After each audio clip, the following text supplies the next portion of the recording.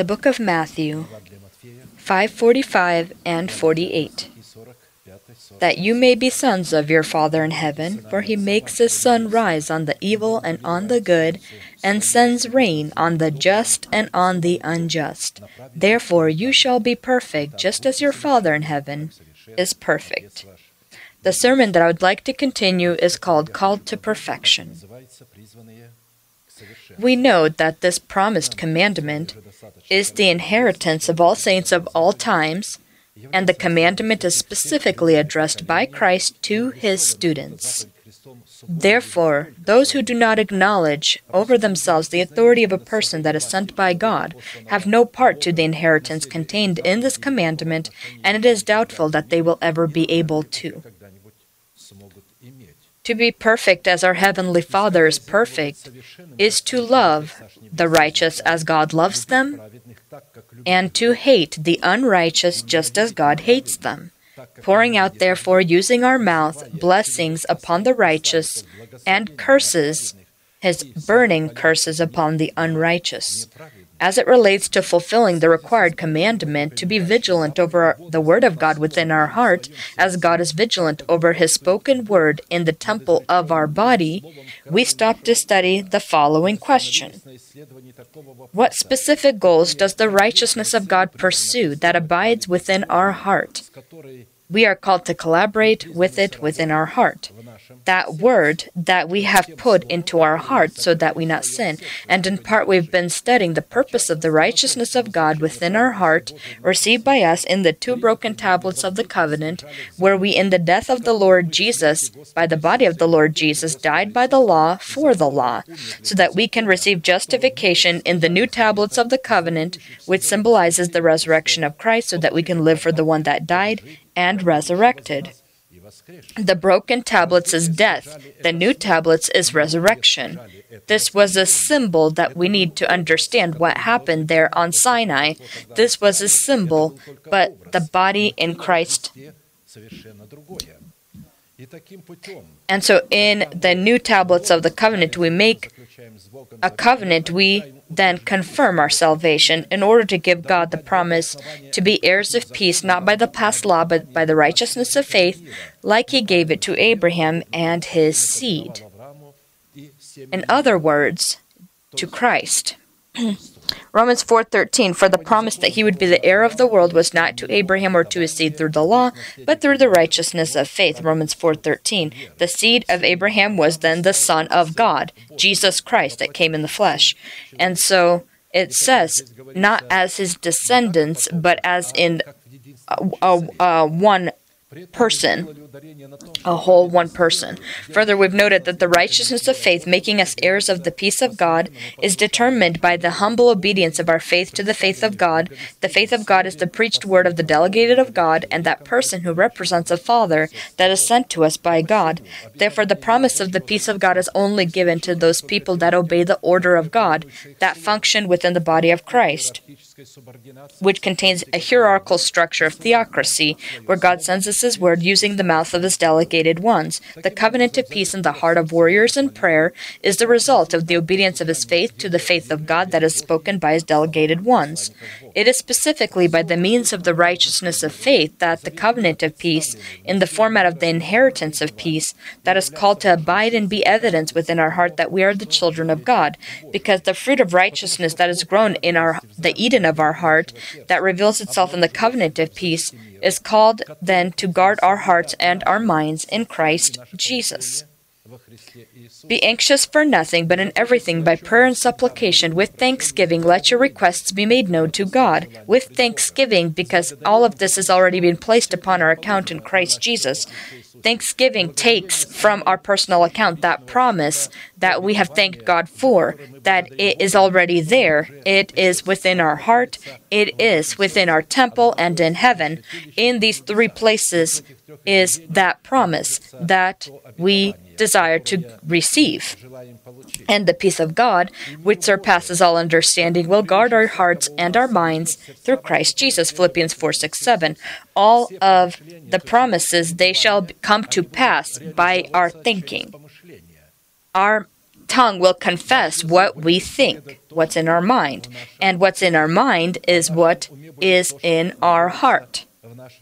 Because the spiritual thoughts are those thoughts that are in Jesus Christ. But for this reason, we also need to be in Jesus Christ.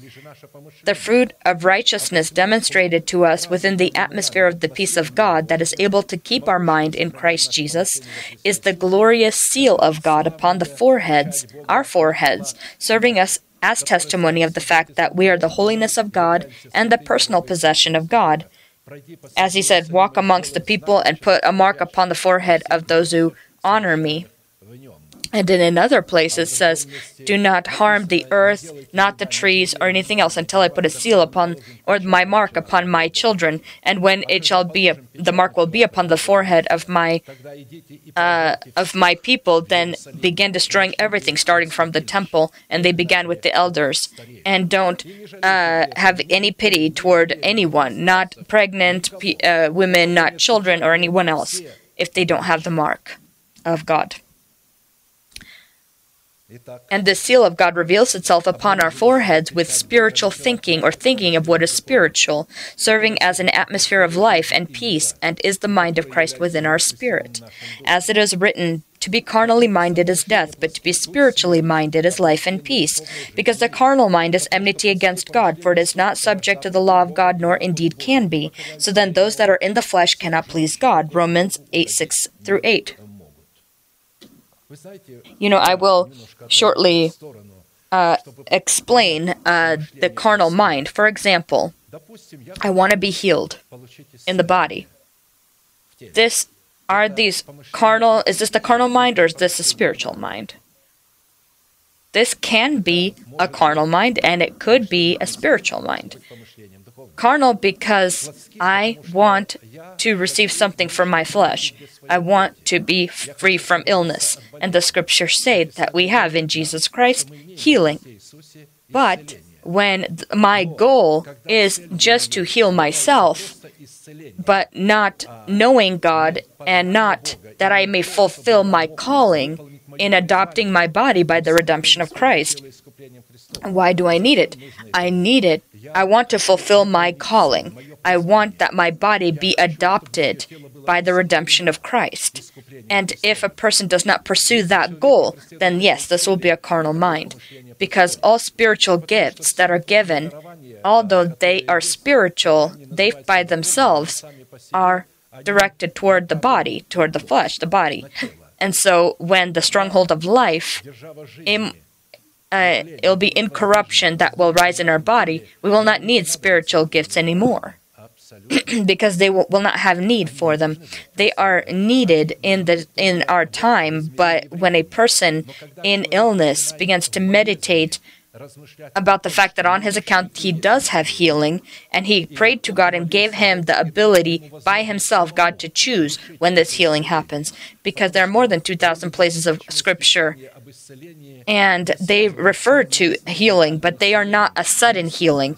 They are as a therapeutic, and they are in serving one the other.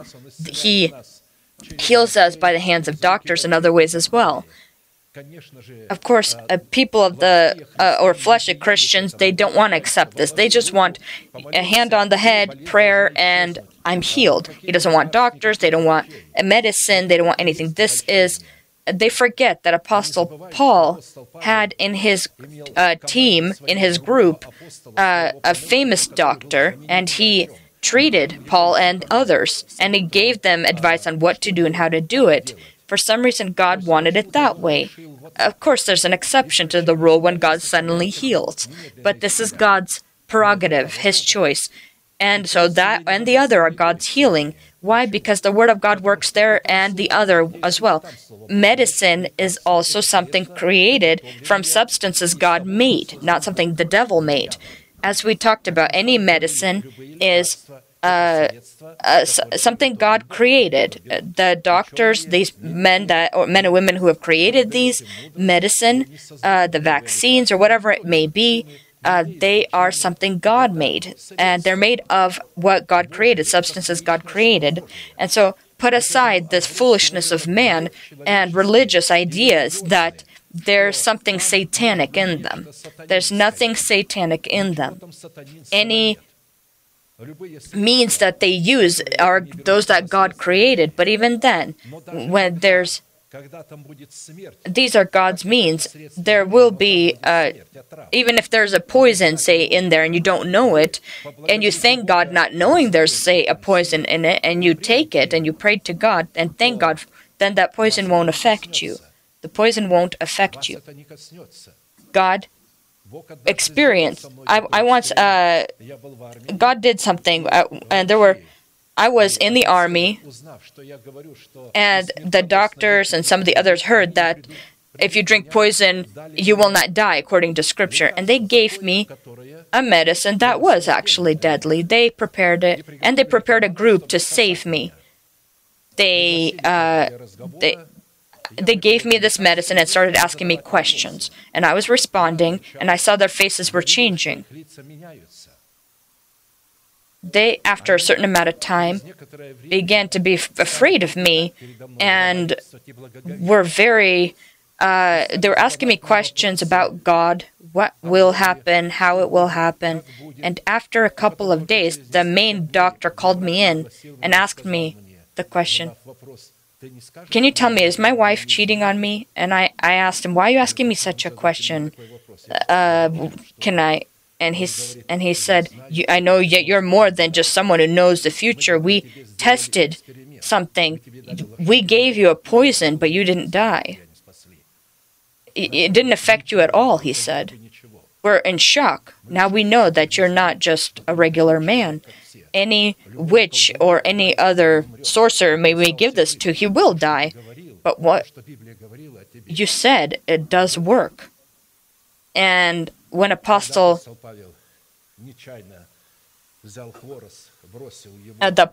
had cast something into the fire, and if you remember, the serpent came out, and the serpent came out and bit him into the arm, and it was a poisonous serpent, and he should have died. He pulled it off and threw it out. And those that were living in that area became afraid. They saw this, and they saw he didn't die from the bite. He was supposed to. And they didn't determine these were gods that came from heaven because they didn't die from the bites. The Word of God works. Do not tempt God and take poison, but if you are a child of God and you prayed and you thanked God, the thing is, when we receive medicine, how do you receive it? Who of you takes medicine and thanks God for it as a food? Rarely. But when you begin to take medicine, understanding that this is the second word of God, this is the means for your healing, you will thank God for that medicine that you take. Thank you, Lord, for this healing, and take the medicine. If you drank something that wasn't supposed to be drank, accidentally, or someone changed it out, nothing will happen to you. According to the given place of Scripture, we conclude that people who reject the condition to have their faith obey the faith of God do not have. These are the haters of Christ that have upon their forehead the seal or mark of the beast, that have no relation to the peace of God and are not able to have it. And consequently, such people cannot have any relation to the sons of peace, as the sons of peace, by the means of the peace of God, will inherit the eternal salvation that is in the kingdom of heaven. They keep the covenant of peace in their heart, and no losses they experience will affect them. There are losses that God may allow something to happen. You lose your job, you lose your car, you lose something. Don't be afraid. God is preparing something new to you. He'll open a new door for you. Continue to keep that peace with God. Nothing has happened between you and God. A broken car, job that's been lost. This is not your relationship being broken with God. God is still with you and on your side. We need to understand well that it is only by the collaboration of our spirit with our renewed mind, that is in Christ Jesus, that we are able to enthrone the resurrection of Christ in our body and clothe our body into the resurrection of Christ. Relevant to this, we stop to study the fourth question, by what signs do we examine ourselves that we are the sons of peace, and this then identifies us as the sons of God and as His holy people, because only by the rule of the peace of God within our heart are we able to examine ourselves that we truly are the sons of God, as it is written, Blessed are the peacemakers, for they shall be called sons of God, Matthew 5:9. We need to never forget that if a person in the death of the Lord Jesus Christ has not died for his nation, that's die for the law means to die for your nation, for the house of your father, and the life in the flesh. Then his justification that he received in salvation by faith in Christ Jesus in the format of a guarantee, if he will not die for these three, he will never convert into his guarantee will not convert into the format of the fruit of righteousness, where he would be able to receive the ability to be clothed into the promise of God's inheritance of His peace. How are we clothed into the format of God's peace? When God speaks, we receive what He says, and we say, let it be according to your word, and we confess that. And as soon as we confess that with our mouth, God takes our words, because they are already confessing His words that He spoke, and this word then He takes that we confessed and clothes us into that, and accounts this to us as righteousness. We are performing righteousness. Every time we hear the word of God and we accept it into our hearts, and we say, Lord, may be according to your word. I speak the word, and you in your mind say, Lord, may be according to your word. And you will then confess that word, and God will account this to you as righteousness. This is the fruit of your righteousness. Because in the beginning, there's the word, then the act. You can't do something for the Lord until you say this with your mouth. The mouth needs to go ahead, and then the act needs to follow.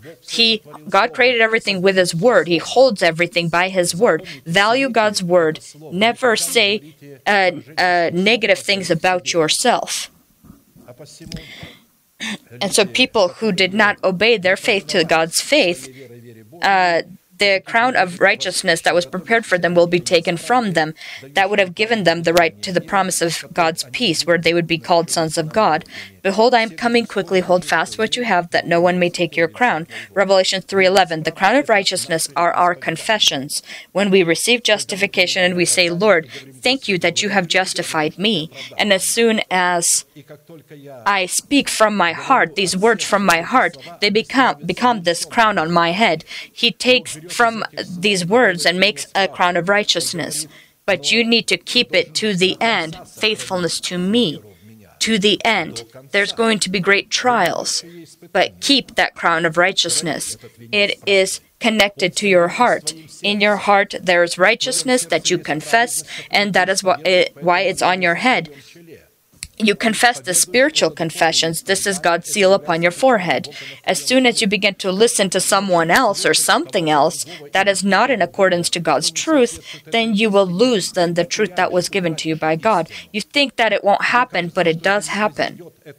The words work. They're words that are words of life and words of death. You yourself need to make the choice, the decision, what words you listen to, the words of death or words of life. Those who walk and search the internet and listen to all kinds of people, those who do these things, you are a fornicator before God. James says, do you not know that friendship with the world is against God? You take words that are against God or negative information, and if that's not enough, then you think that in your head that this is somehow a revelation that's from God. A revelation from God is when a person is anointed by the Holy Spirit and He gives you the pure word and gives you the interpretation of that word. Keep that in your heart. I understand. Sometimes you need to look in the internet to find out something about something that you need to understand, or doesn't mean you can't look on the internet. You can't seek the truth on the internet. You can't seek God's revelations on the internet. If you want to know what something is made of or something else, of course you can do that and you'll find out that information or learn something that you need to learn. Be wise in what you look at. The fruit of righteousness within our heart in the form of the peace of God reveals itself in spiritual thinking, which is the seal of God upon our foreheads. It is specifically the seal of God upon our foreheads that reveals itself in spiritual thinking that is evidence of the fact that we are sons of peace. This serves as a proper foundation for God to fulfill His part of the covenant of peace, which consists of leading us into the inheritance of His Son, so that we can share with His Son the fulfillment of all that is written about Him in the laws, prophets, and Psalms. In a particular format, we looked at 6 of the signs, the consistency of which allows us to judge and examine ourselves as to whether we are the sons of peace and furthermore the sons of God, and we stopped to study the 7th sign. This is the ability to clothe our essence into the holy and selective love of God. When we confess the commandments of God, we clothe ourselves into the love of God. When Peter said, "Lord, I love you," but he said, "If you love me, keep my commandments." But Peter thought that love comes from feelings, and the feeling that he had, he called it heart. And that's all the apostles thought. They kept saying, "Lord, I love you," and he kept telling him, "If you love me, fulfill my commandments, follow my commandments." Fulfilling God's commandments, you love God. You clothe yourself into His love. But above all these things, put on love. How do you put it on? You confess God's commandments. You follow God's commandments, because this love is the bond of perfection. God's commandments, they are the bond of perfection. And let the peace of God rule in your hearts, to which also you were called in one body, and be thankful. Colossians 3:14-15. And may let the peace of God rule in your hearts. This is a command. And so it depends on us whether the peace of God will rule in our heart or will it not. We have the commandment, we have the instruction that the peace of God rule in our hearts. And it can rule in our hearts upon the condition that the information that we've understood abides in our hearts, that we've accepted abides in our heart. And we abide with, and then this selective love is in our heart, and we will be clothed into its burning zeal. When we're not looking at our feelings, we then show one another God's love, and God then clothes us into His love. Comprehending the holy and selective love of God with your heart is called to fill us with all of the fullness of the peace of God, or make us perfect as the Heavenly Father is perfect, so that we can obtain the ability, like God, to be vigilant over His words that we have concealed within our heart, so that we can shine our sun upon the righteous and unrighteous, and pour out our rains upon the righteous and the unrighteous, in accordance to the implemented within our heart law of God, as a blessing for one and as a punishment for the other. In Scripture, the selective love of God is presented by the Holy Spirit in the light of 7 unchanging virtues or characteristics, by the preached word spoken by the apostles and the prophets: virtue, knowledge, self-control, perseverance, godliness, brotherly kindness, and love. 2 Peter 1:2-8.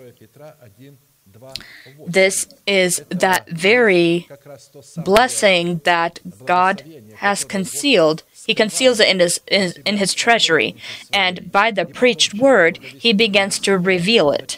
It is the imperishable treasure, inheritance. These are the characteristics of God Himself. He passes on to us His natural characteristics by the seed of the Word. We've noted that in its essence, the love of God, agape, is a sovereign love that is unconditional, specifically in regards to those people that she has selected in her ability to foreknow and predestine according to her will, because an unconditional love does not exist, as it were, without condition. God demands that we fulfill specific conditions, and then His love will be poured into our heart. But it is unconditional when it comes to those that God has already foreknown and predestined. He foreknew you. So it is unconditional to you. Why? Because He knows that you will fulfill His word. Before He created the world, every one of us He saw that when we hear the truth, we will not turn away from it. Because for the most part, people, they don't depend on the truth or the word of God. They depend on their denominations and the teaching that they call baptism, Pentecostal, or whatever Catholic, of the Catholic faith or any specific faith that they may follow. They don't follow from the teaching that would be above all of the denominations, all of these groups. The truth doesn't depend on that. I am not against the fact that there's and so denominations is something that dominates you and makes you a servant or slave of that sect, of that denomination. That is not in accordance to God's teaching or Christ's teaching, because baptism is being submerged into water. Pentecostals started calling Baptists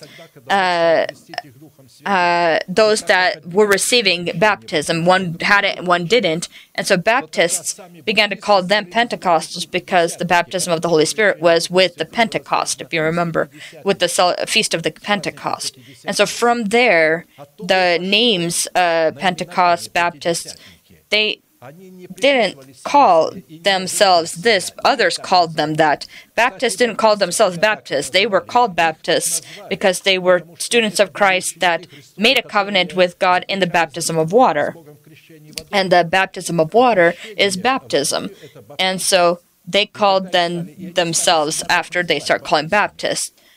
And so we need to understand, when Catholic calls themselves Catholic, they weren't called this. They didn't call themselves that. Others called them that. Apostles said that we may be comforted by our faith and all faith, that is for all, and that's the Catholic faith. And they started calling themselves Catholic as of the faith. When people began to glorify God correctly, they began to be called Orthodox. It wasn't Orthodox who called themselves Orthodox. Catholics called them Orthodox. And they then took on that name. And so the one and the other then perverted their ways and started putting on idols, icons, and other things that were not according to the truth. That you can then come to a pope and he will give you a registration. And you can even go to a prostitute if you want. It's okay. You've paid for a ticket of forgiveness after you, so you already have it, so you can sin. And so the poor couldn't buy these, and the rich could. Imagine the kind of things or belief they had. And so when they say Pentecostal, I grew up in such a Pentecostal denomination. I repented. It was actually the 7th days that I repented with, those of the 7th day. And then the gentleman that was going with me then started going to the Pentecost church, and I then started going with him there. I repented in the 7th day, and so then we went to the other. I just want to show that there where I was born, in the Pentecostal church, they considered it that you are born from God because you speak in tongues. You are a child of God because you... And Baptists, Catholics, Orthodox said these are just people that are going to hell, the Pentecostal. And when I, being a young man, saw that anyone believing in Christ is born from God, and I accepted that very freely, and I came to one of the leaders in that Pentecostal church, and I said, you say we're Pentecostals, we are born from God and the rest are not, because we speak in tongues. But here it says that anyone who believes that Jesus Christ is Lord is born from God. He did not even try to understand that or look at it. He just mocked me, as I said. He looked at me and said, "Bah," like a goat, kind of like a goat sound. Like, why are you speaking foolish things? That's kind of what he wanted to show with that. He didn't offend me. I respected this man. He was the authority of the church, and I didn't get offended, Adam. When I grew up, of course, I looked at this person with a lot of sorrow, and he was degrading in a lot of things that he was doing later, unfortunately. And so in the Holy Scriptures, the power of the selective love of God that works within the atmosphere of brotherly love is known by the level of God's hatred toward evil and those who do evil. Why am I saying this? Because we had looked at the above qualities and have been studying the quality of brotherly love, specifically this surprising characteristic. You have loved righteousness and hated lawlessness. Therefore, God, your God, has anointed you with the oil of gladness more than your companions. Hebrews 1:9. We know that evil which demonstrates itself in a person in his hatred that comes from his jealousy and his pride, and good which demonstrates itself in a person in love and brotherly love, are programs, and they are carriers of those programs. Therefore, to love righteousness and hate lawlessness is only possible in its carriers, which are their programmable systems. Because evil and good are programs that cannot in any way be functional out of a human being. And you won't know what this evil is or what this good may be. You can't know it. The program needs to be put into something, a system where it will activate it. And that programmable system, that is a human, will show you then that program from what it's made or how it works. We were born with the program of evil. We are that programmable system. We were born with that program of evil, but when we were born from God, then we obtained a different program, and then in one body, in two different places of our body, there are two programs that are contrary one to the other. Program of evil that was passed on from the seed of our fathers, and the program of good that we have received, being born from the seed of the word of truth. And we make the choice, the decision, what program to activate. People of the flesh or carnal men, they love the Lord, but they're infants.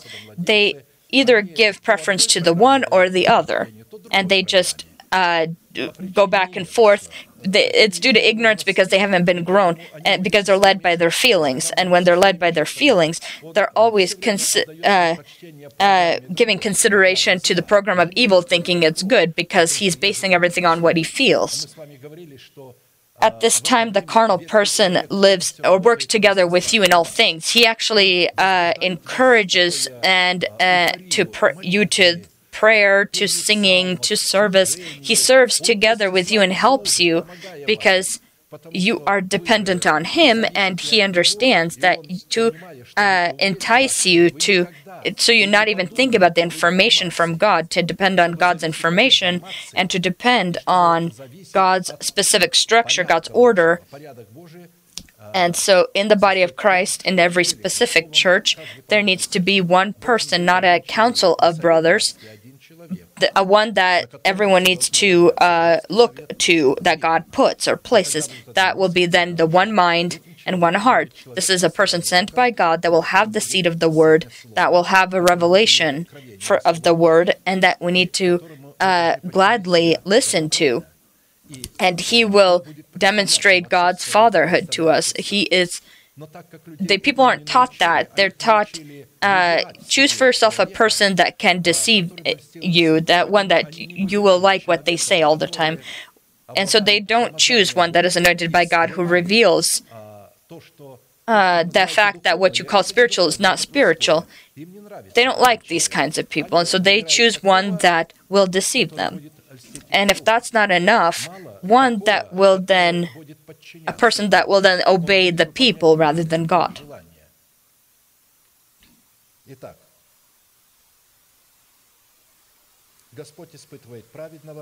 The Lord tests the righteous, but the wicked and the one who loves violence his soul hates.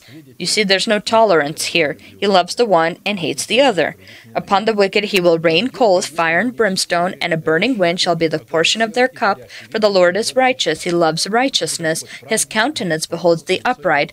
That means his countenance falls in love with the righteous. He's inspired by the righteous. That's what that means. Psalm 11, 5-7. Who are the wicked? These are not people of the world. These are people that were previously righteous and then became wicked. They became wicked because they began to do the role of God. Instead of doing their own role, they began to fulfill God's role.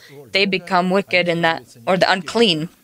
When a person begins to, or try to take the position of a person whom God has placed by speaking negative things about him, and this is a wicked person, because the devil, being wicked, he was not wicked immediately. He was an angel. He was an archangel. But what did he think?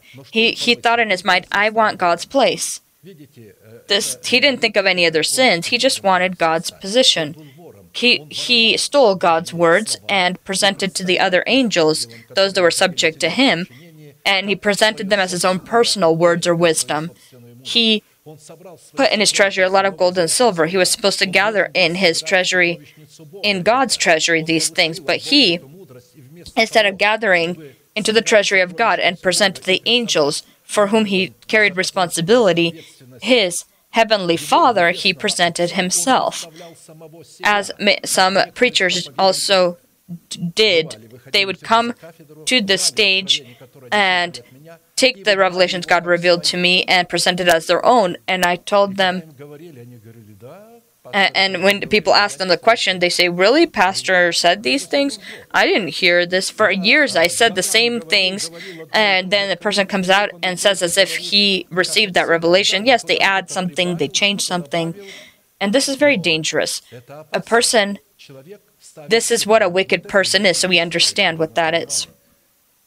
Relevant to this, as in the previous components of the virtue of God and His unique toward us goodness, which we are called to demonstrate in our faith in the 7 components that we have listed above, it is necessary for us to answer 4 classical questions. What do the Scriptures say about the origin and nature of the essence of the fruit of virtue, discovering itself in the heart of a man in the love of God agape coming from brotherly love, which we are called to demonstrate in our faith? What purpose in demonstrating our faith is the love of God agape called to fulfill, coming from the atmosphere of brotherly love? What conditions do we need to fulfill in order to demonstrate the fruit of virtue in our faith in the love of God agape coming from brotherly love? And by what signs can we examine ourselves as to whether we are demonstrating the fruit of virtue in the love of God agape coming from brotherly love? In a specific format, we already looked at the first 2 questions and stopped to look at the 3rd question. What conditions do we need to fulfill in order to demonstrate in our faith the love of God agape within the atmosphere of brotherly love? First condition, giving God the proper foundation to pour out His love into our heart, is our decision to be born from the imperishable seed of the preached to us word. Second condition, giving God the proper foundation to pour out His love into our heart within the atmosphere of brotherly love, is to demonstrate salt as the fruit of holiness within our faith, which is why we have been spending some time on the subject of salt, because it is a very sacred, very important discipline. You are the salt of the earth. If the salt loses its flavor, how shall it be seasoned? It is then good for nothing but to be thrown out and trampled underfoot by men. Matthew 5:13. These are the words of Christ that Apostle Matthew, Luke, and others have passed on. According to the revelation of Scripture, the presence of salt, representing the quality of holiness, is formed in a man because of his total dedication to God, which preceded total sanctification, making him an island that from all sides is washed by the purifying waters of sanctification. Specifically, presenting your body a living sacrifice, wholly acceptable to God for our good service, clothes us into the virtue of the fruit of holiness, which makes us a salt for the earth, and therefore defines the soil of our heart as a good and wise heart. For everyone will be seasoned with fire, and every sacrifice will be seasoned with salt. You see, when we are clothed into salt, or when we have it, then our prayer becomes an offering. Then we become an offering. Salt is good, but if the salt loses its flavor, how will you season it? Have salt in yourselves and have peace with one another. Mark 9:49 and 50. In order to come to the altar, you needed to separate and sanctify. What is sanctification? It is separation of something that is pure from a group of something pure. And so, although all of the sheep by nature were pure animals, the one that became holy is the one that was separated for a burnt offering upon the altar of burnt offering. So she can be salted by the salt of the covenant. Because of this, we can conclude that if our offering, which is our prayer intercession, is not offered upon the fire of the altar of burnt offering, so it can be salted with the fire of holiness, we do not have the right then to be an intercessor in the status of a priest of God, and consequently are not able to have the legitimate status to the right to enter into the presence of the Lord. If you can imagine how many people pray thinking that they approach God, especially if when they pray in tongues. I've met such people that are very ignorant that can pray for hours in tongues, for 5-6 hours at a time, and then fall into deception and begin to do supernatural signs, and they think this is all correct. This is the most dangerous thing, because their mind is not working. They're distracted. They only speak in tongues, and their mind doesn't participate. In order to sanctify yourself, your mind needs to participate.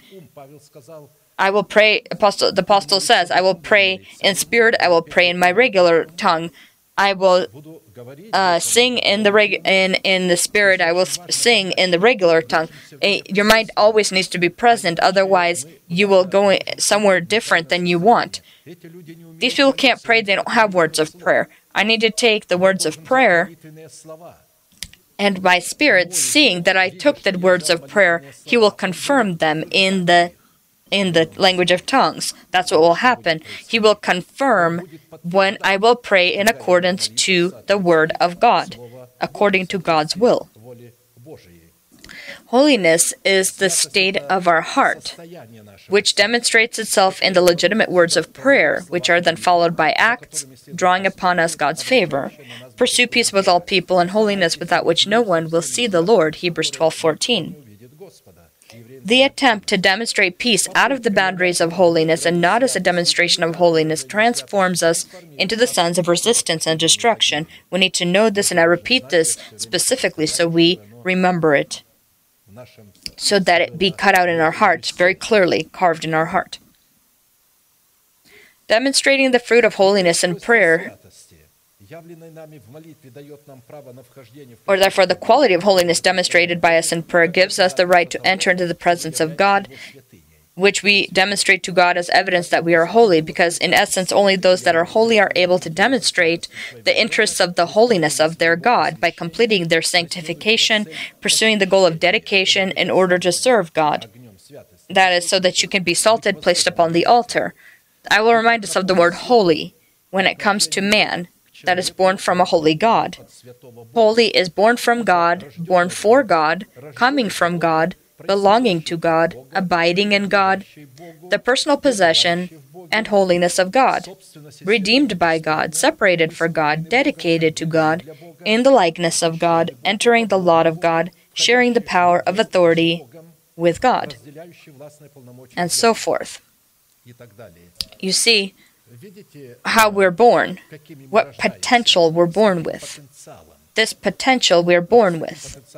When a child is born in the family of a king, he is born with the potential of being a king in his future. Everything the father has will become his, but he will only receive it when he will become as his father. He will grow up because he has the program of his father, genetics of his father. He needs to be disciplined, he needs to be watched after, and when he becomes as his father, he grows up, then the father will share his royal authority and his wealth with him. That's how God behaves also. Yes, we were born holy from a holy God, righteous because he is righteous. We receive justification in our birth freely, and we confess that, and God accounts this to us as the fruit of righteousness.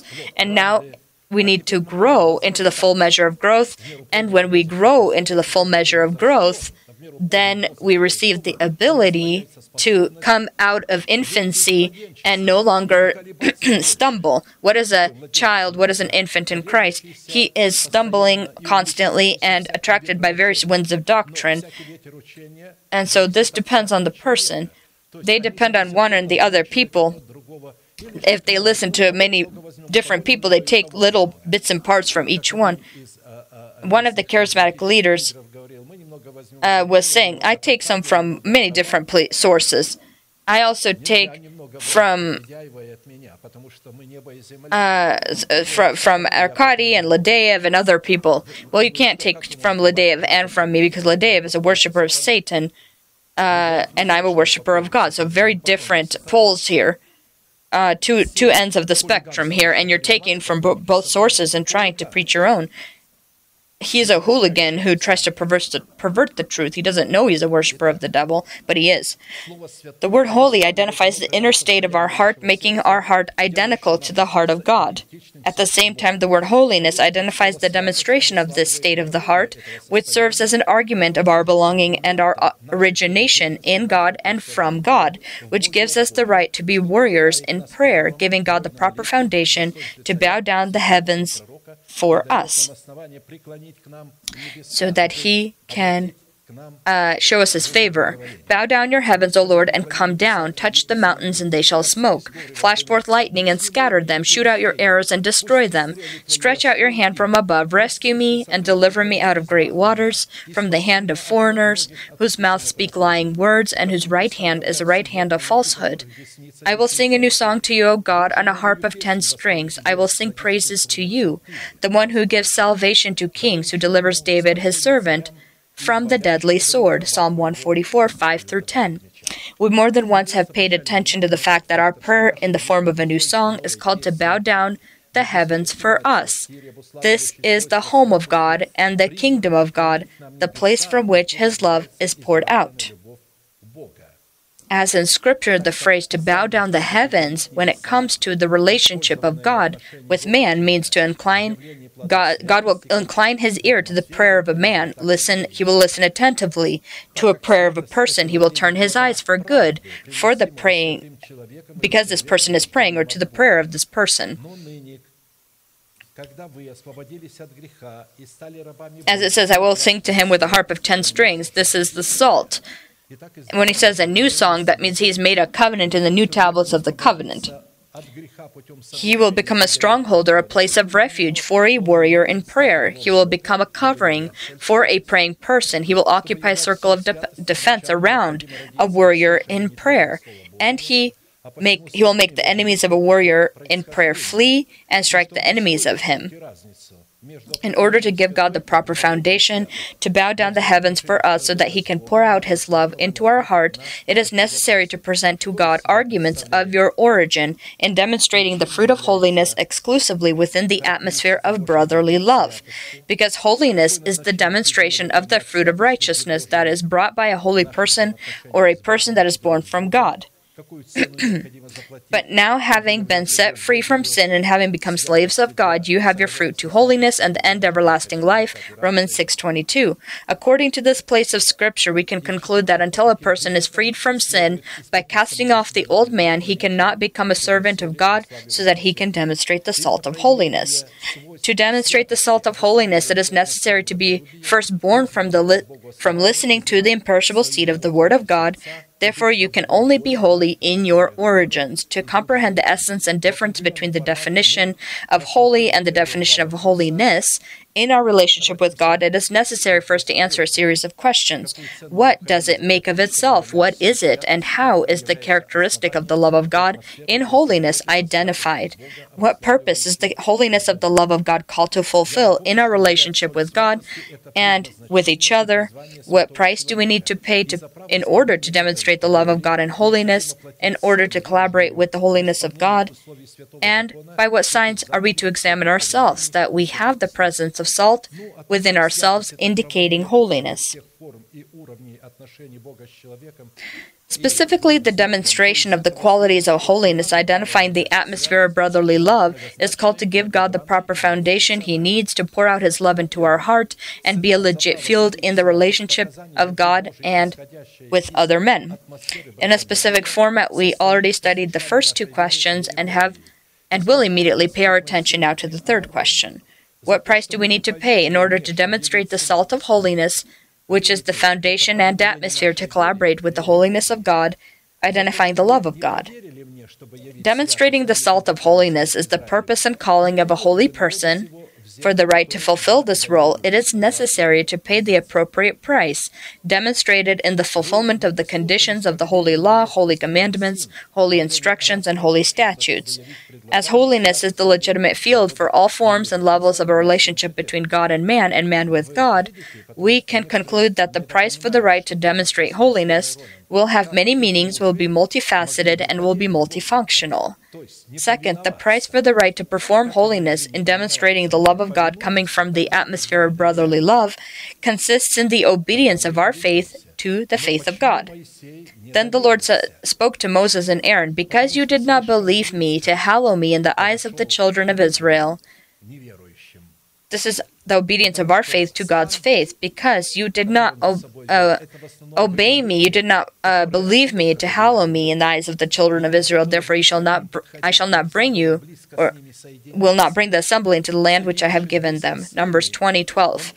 You did not listen.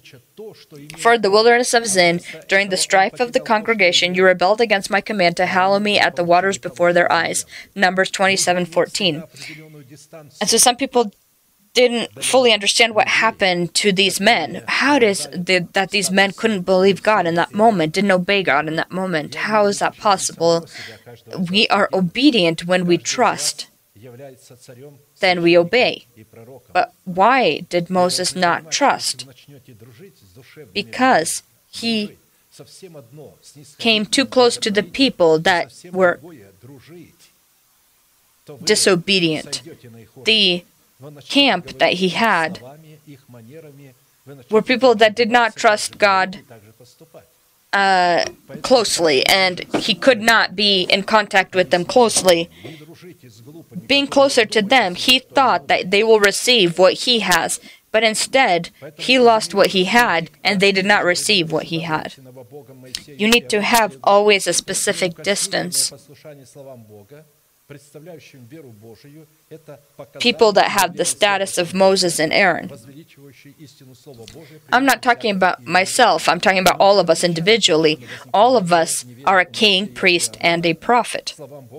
And you need to understand that if you begin to become friends with people that are carnal, it's different that you are understanding and just do good things for them, but being friends, and you will then be stooped to their level. You will speak what they say, you will do what they do, you will clothe yourself as they clothe themselves and behave as they behave.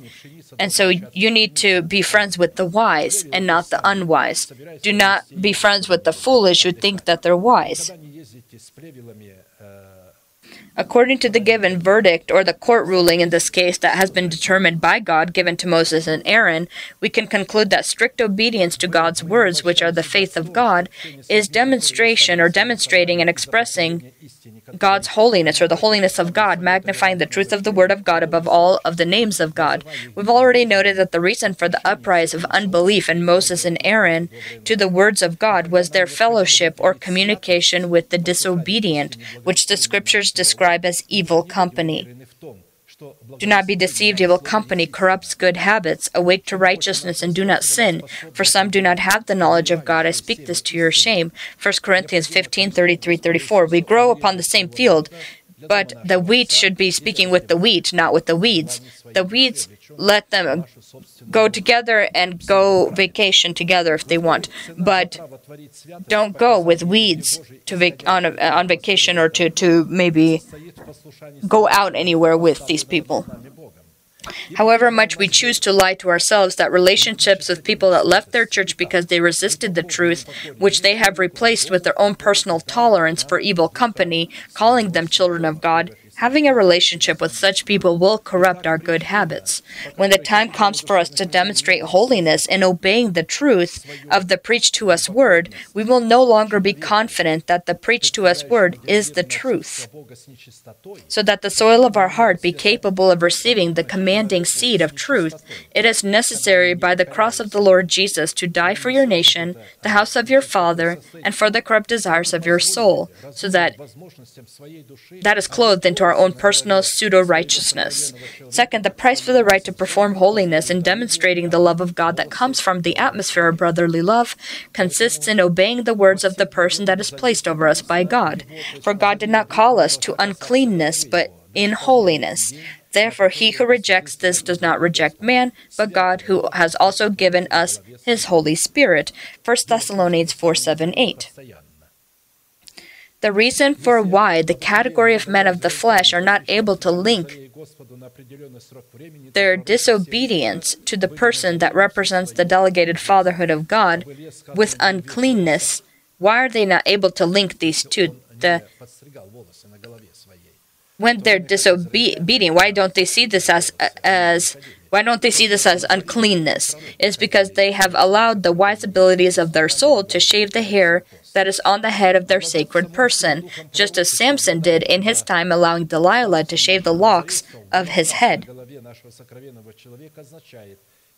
All the days of the vow of his separation, no razor shall come upon his head until the days are fulfilled for which he separated himself to the Lord. He shall be holy. Then he shall let the locks of the hair of his head grow.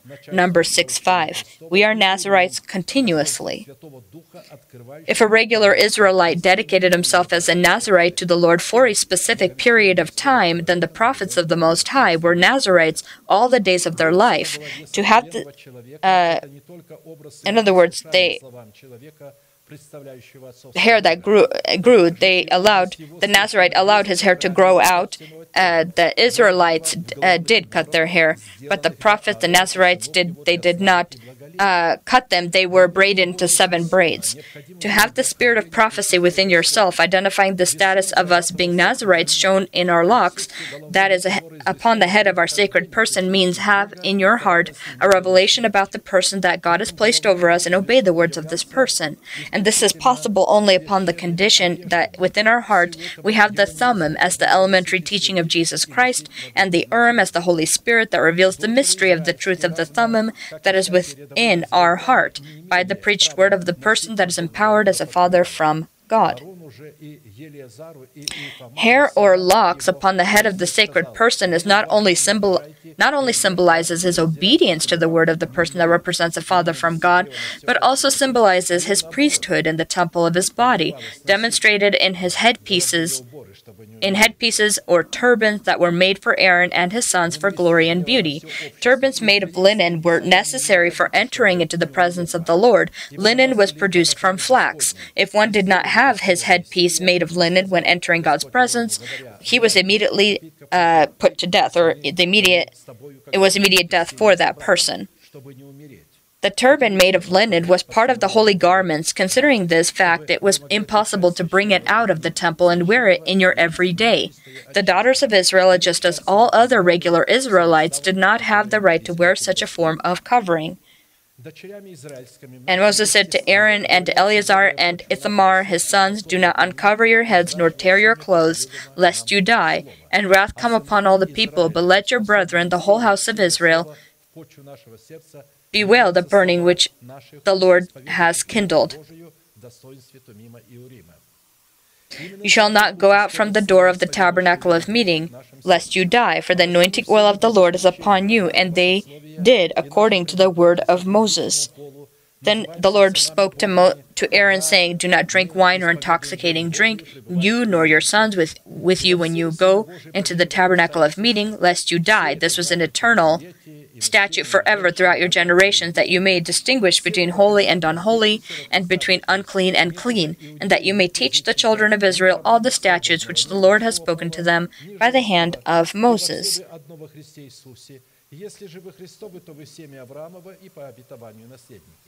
This is Leviticus 10:6 through 11. The daughters of Israel within our essence is the good soil of our heart, capable of receiving and growing the seed of the preached to us word. The sons of Israel able to sow the seed of the word into the soil of our heart are the words of our mouth, confessing the faith of God in the form of the Thummim and Urim. Specifically from our mouth come words, the confession of the faith of God that is within our heart. Therefore, all of us, without exception, of our social class and belonging to a specific gender, are called the sons of God, that are called to confess the faith of God that abides in their heart. For you are all sons of God, all meaning without exception through faith in Christ Jesus. For as many of you as were baptized into Christ have put on Christ. There is neither Jew nor Greek, there's neither slave nor free, there's neither male or female, for you are all one in Christ Jesus. And if you are Christ, then you are Abraham's seed and heirs according to the promise. When the Word of God talks about the purpose of the function of the female and the male within our essence, which consists in headpieces made of linen, then Scripture elevates the purpose of these functions into the rank of commandments that only belong to prophets or spiritual persons. Let your women keep silent in the churches, for they are not permitted to speak, but they are to be submissive, as the law also says. If they want to learn something, let them ask their own husbands at home, for it is shameful for women to speak in church. Or did the word of God come originally from you, or was it you only that is reached? To you that only was reached. If anyone thinks himself to be a prophet or spiritual person, let him acknowledge that the things which I wrote to you are the commandments of the Lord, but if anyone is ignorant, let him be ignorant. 1 Corinthians 14:34 through 38. And so he's saying that these are spiritual things and the wife is not to speak, or the woman. Is it from you that it came, the truth? If the truth, the confession comes, who can confess this word? The word of faith, he is already a man, or fulfilling that function of a man. This is spiritual things that he's talking about. If this would have been physical, applying to men or women, how will the wife ask a husband if he is not Christian? What is she to do spiritually? It says, ask your husbands at home. How can a Christian wife then learn from an unchristian husband? I've asked such questions, and they would get confused and tell me, don't speak things that are foolish. I'm not speaking things that are foolish. It says here, so what do we do? The sister doesn't have a Christian husband. What is she supposed to do? And it can't be explained because it's a spiritual thing. Because our husband is our renewed mind. And when we speak with our mouth, this is our husband, our renewed mind. And then our soul learns. Let it be silent. Let our spirit pass on the truth and not our soul. Not our mind that is carnal, but our blessed by God mind that is renewed by the spirit of our mind. And it is not important then if you are a man or a woman, if you're male or female, you confess the word, it comes out of your mouth, then you are a man and you fulfill the function of a man or a male. If anyone thinks himself to be a prophet or spiritual person, says, the concluding phrase of the given command, if anyone thinks of himself to be a prophet or spiritual, let him acknowledge that the things which I write to you are the commandments of the Lord. This speaks of the fact that receiving the essence of this commandment in literal form or directly, as is shown, is to pervert the essence of the given commandment. Third, the price for the right to perform holiness in demonstrating the love of God, which comes from the atmosphere of brotherly love, consists in us abstaining from sexual immorality. For this is the will of God, your sanctification, that you would abstain from sexual immorality, that each of you should know, and this requires a price, so that you may have salt in yourself, that each of you should know how to possess his own vessel in sanctification and honor, not in passion of lust like the Gentiles who do not know God. The verb abstain means to withhold yourself, distance yourself, refuse, save yourself by fleeing, not think about, not look at, reject, not notice. And other places say, run from sin as from the face of a serpent. If you see that your lust, you see that it's beginning to rise, begins to burn for another person, try to distance yourself from such a person and not communicate with them much, because your lust begins to increase in you, and you will lose then control of yourself and think only about that. And so, not to notice and to run from. According to the given active definitions that are consisting in the word abstain, we conclude that although our spirit was born from the seed of the word of truth, and so when we're talking about sexual immorality, we're talking also about wine, because wine provokes this and provokes it in your life, and so it is included in this.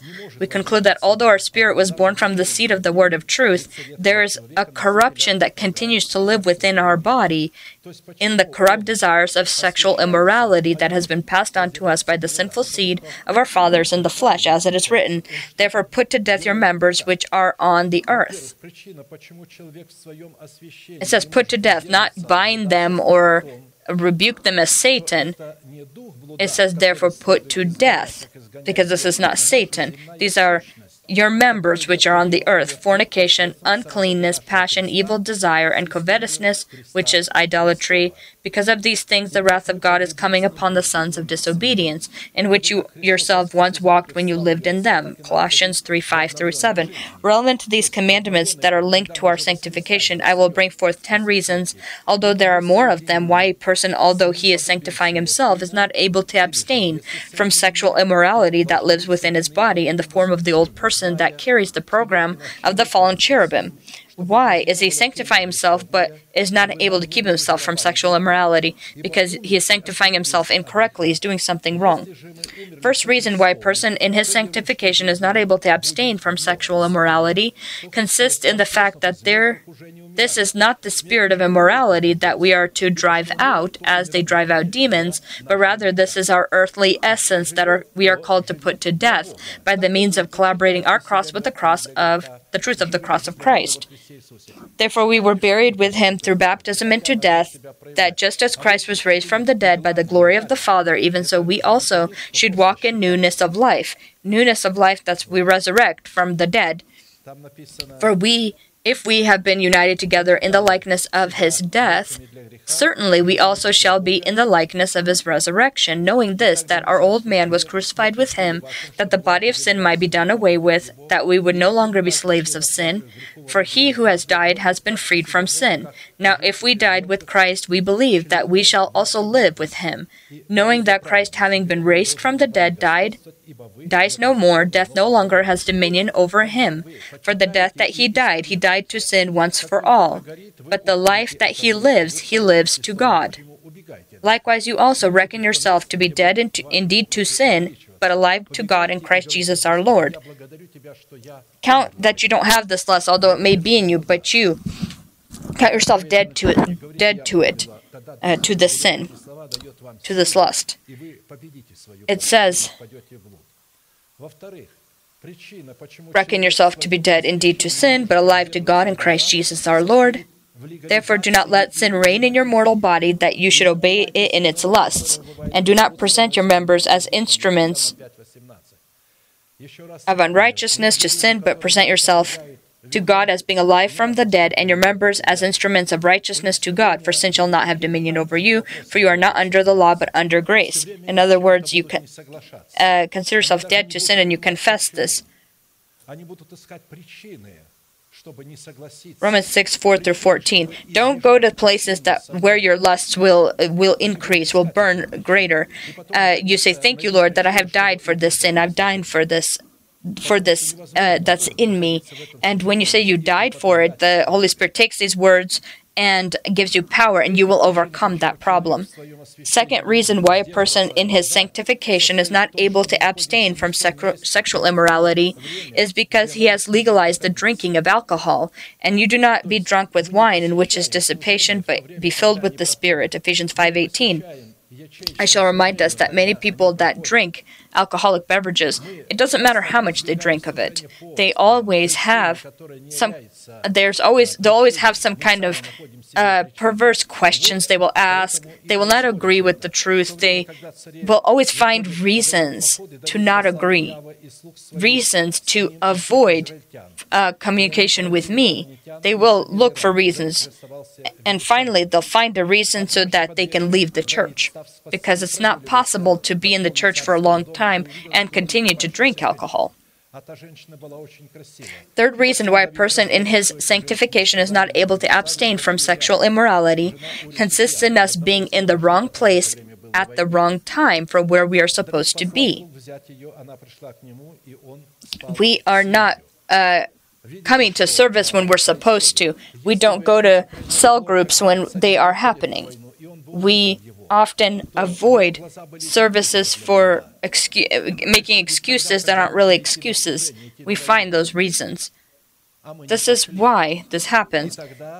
It happened in the spring of the year, at the time when kings go out to battle, that David sent Joab and his servants with him and all Israel, and they destroyed the people of Ammon and besieged Rabbah, but David remained at Jerusalem.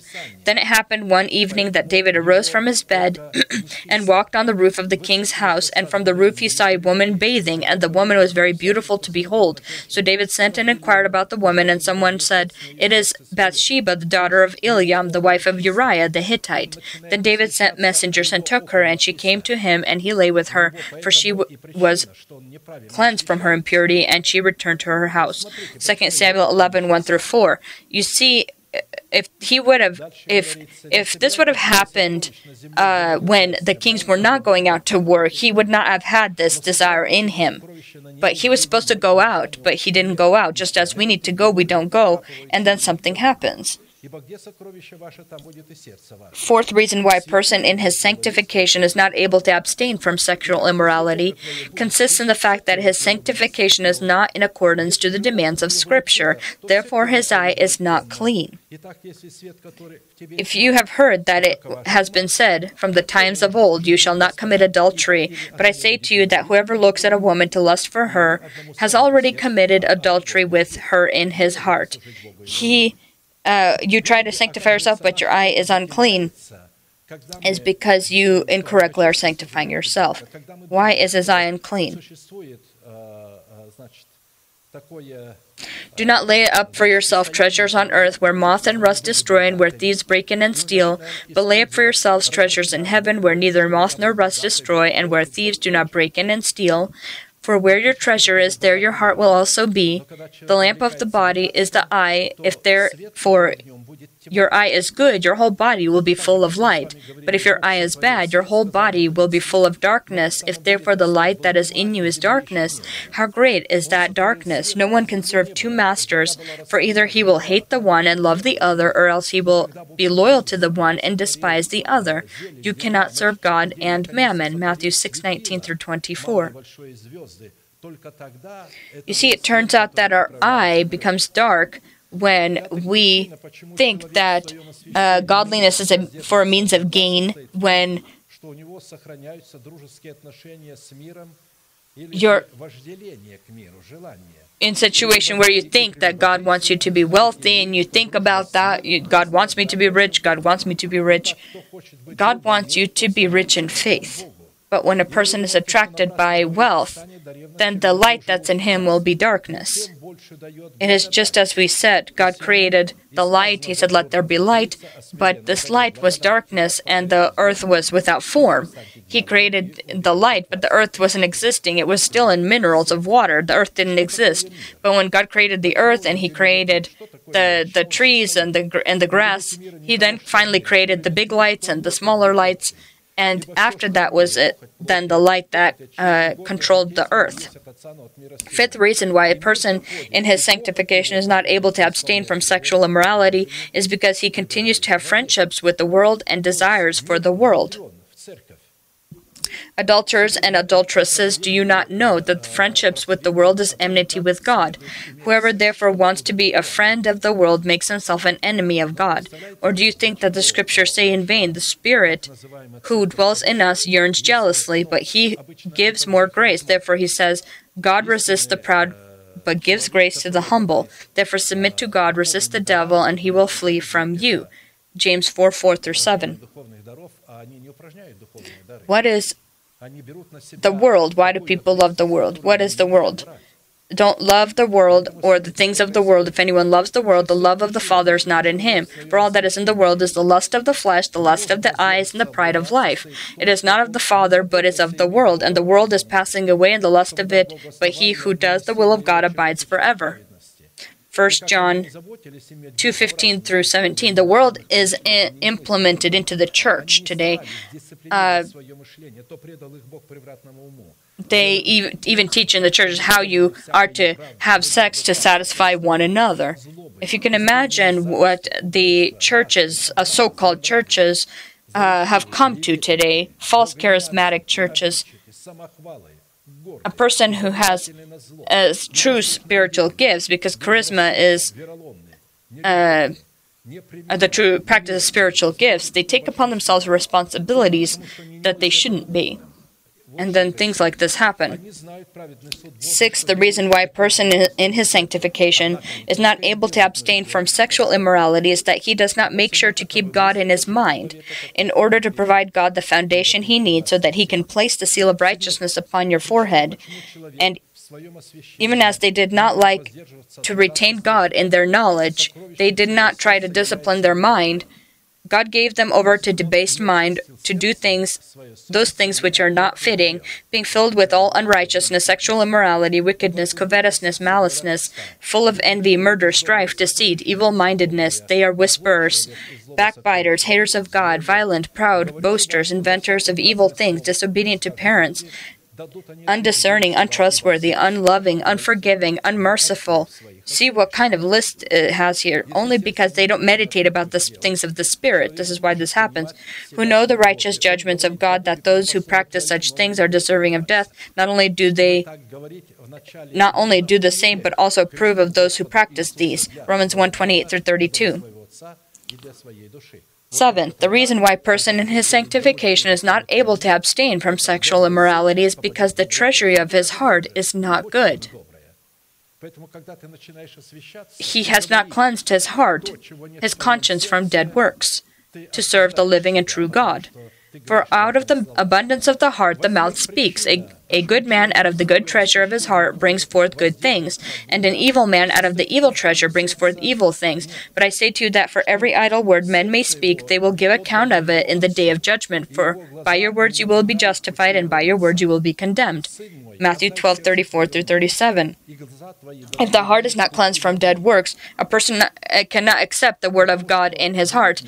He'll say, let it be according to your word, but he won't truly accept it. You first need to die by the cross of the Lord Jesus for your nation, the house of your Father, and for your flesh. Then, when you will say, may be according to your word, then this good seed will fall into the good soil. And so your soil is not good, it won't fall in. When you begin then to sanctify yourself and say what is not in your heart, then you condemn yourself, because you speak idle words. 8th reason why a person in his sanctification is not able to abstain from sexual immorality is because his heart is not given to his Father, and his eyes do not observe God's ways.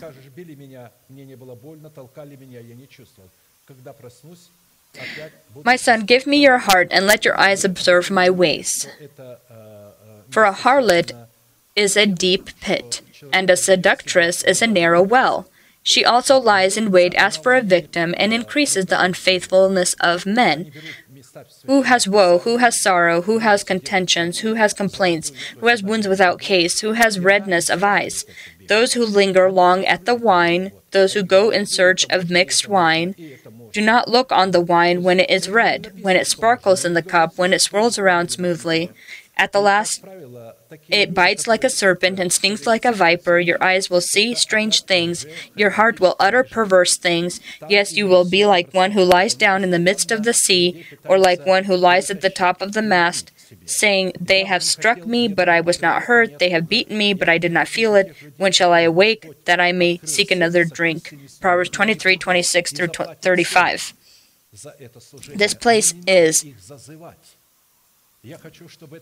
You see where a person gives himself to a harlot, and a harlot has the ability to mix her wine. They take places of Scripture.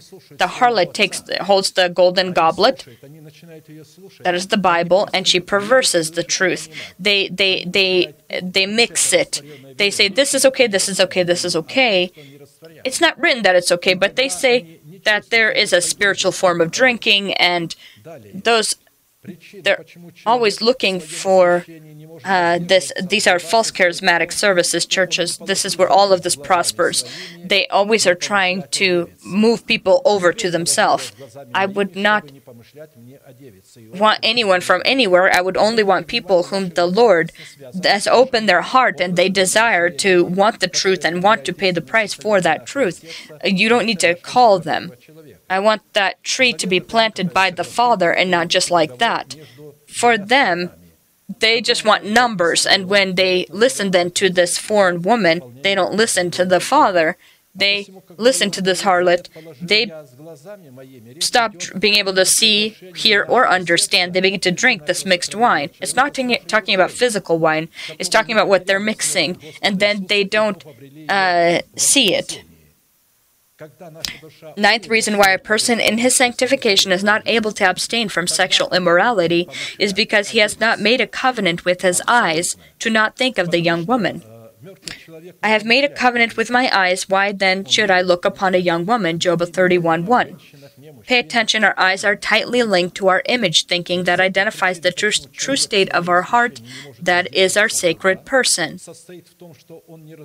A covenant is an agreement or a pact between two sides where each of the sides takes responsibility to fulfill specific conditions.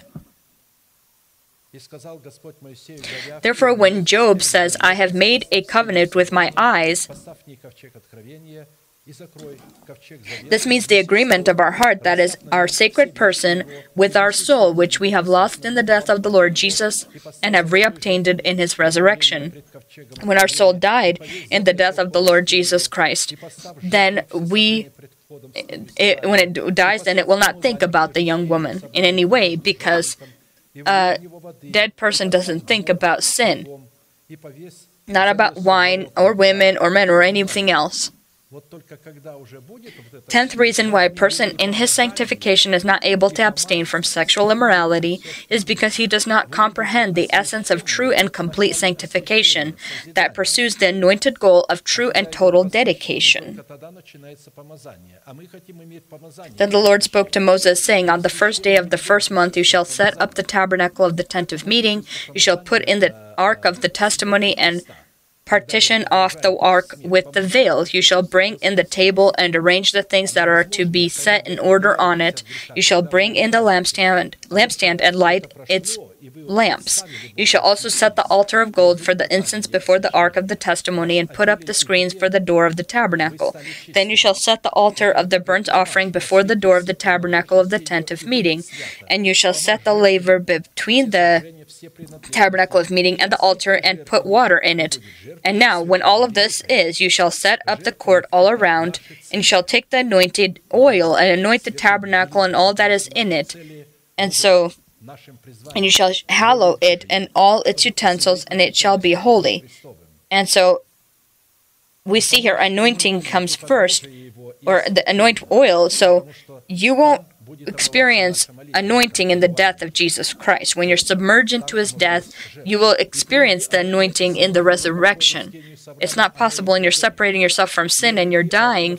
And when all this has happened and you have presented yourself to God, you've sanctified yourself, you've totally sanctified yourself, and now you've become pure. And then he says, anoint everything.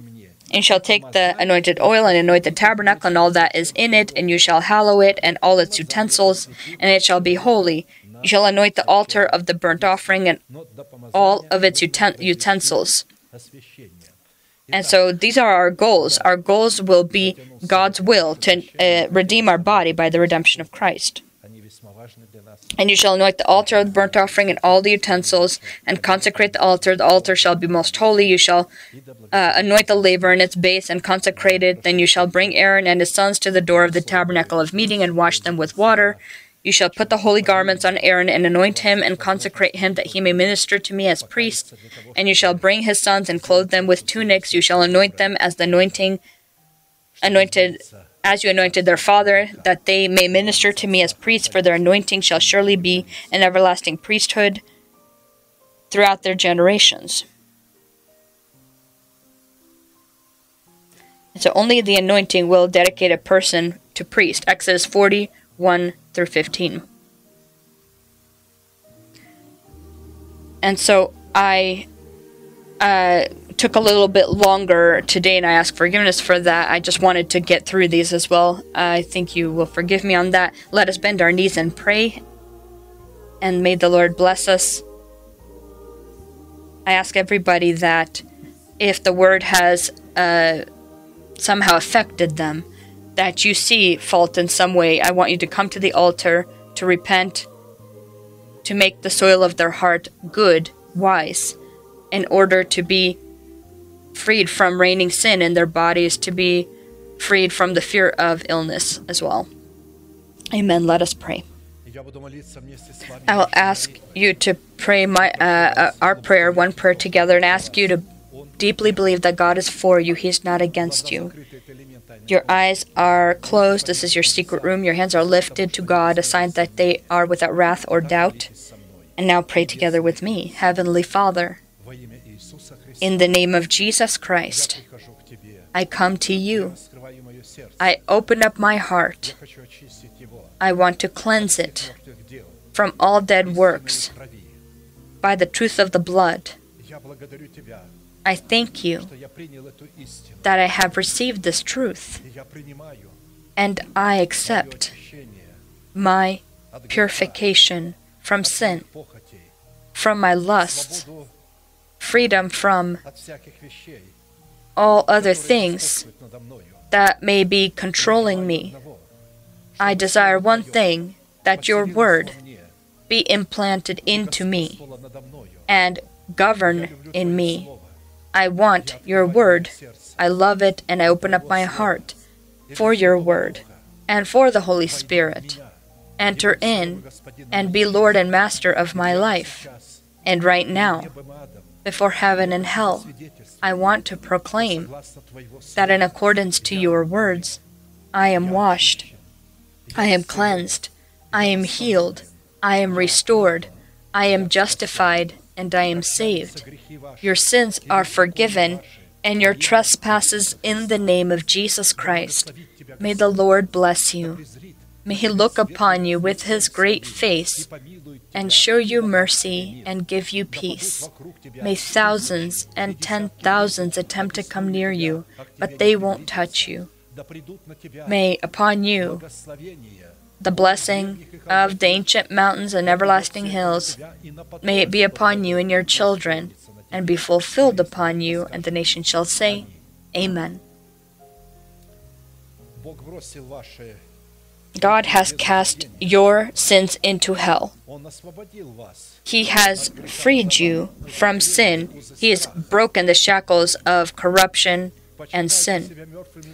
Count yourself dead to sin, living for God, and you will see that this concept, this discipline, works.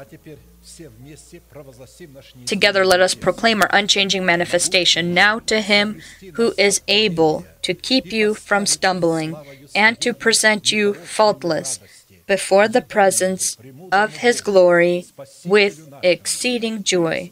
To God, our Savior, who alone is wise, be glory and majesty, dominion and power, both now and forever. Amen.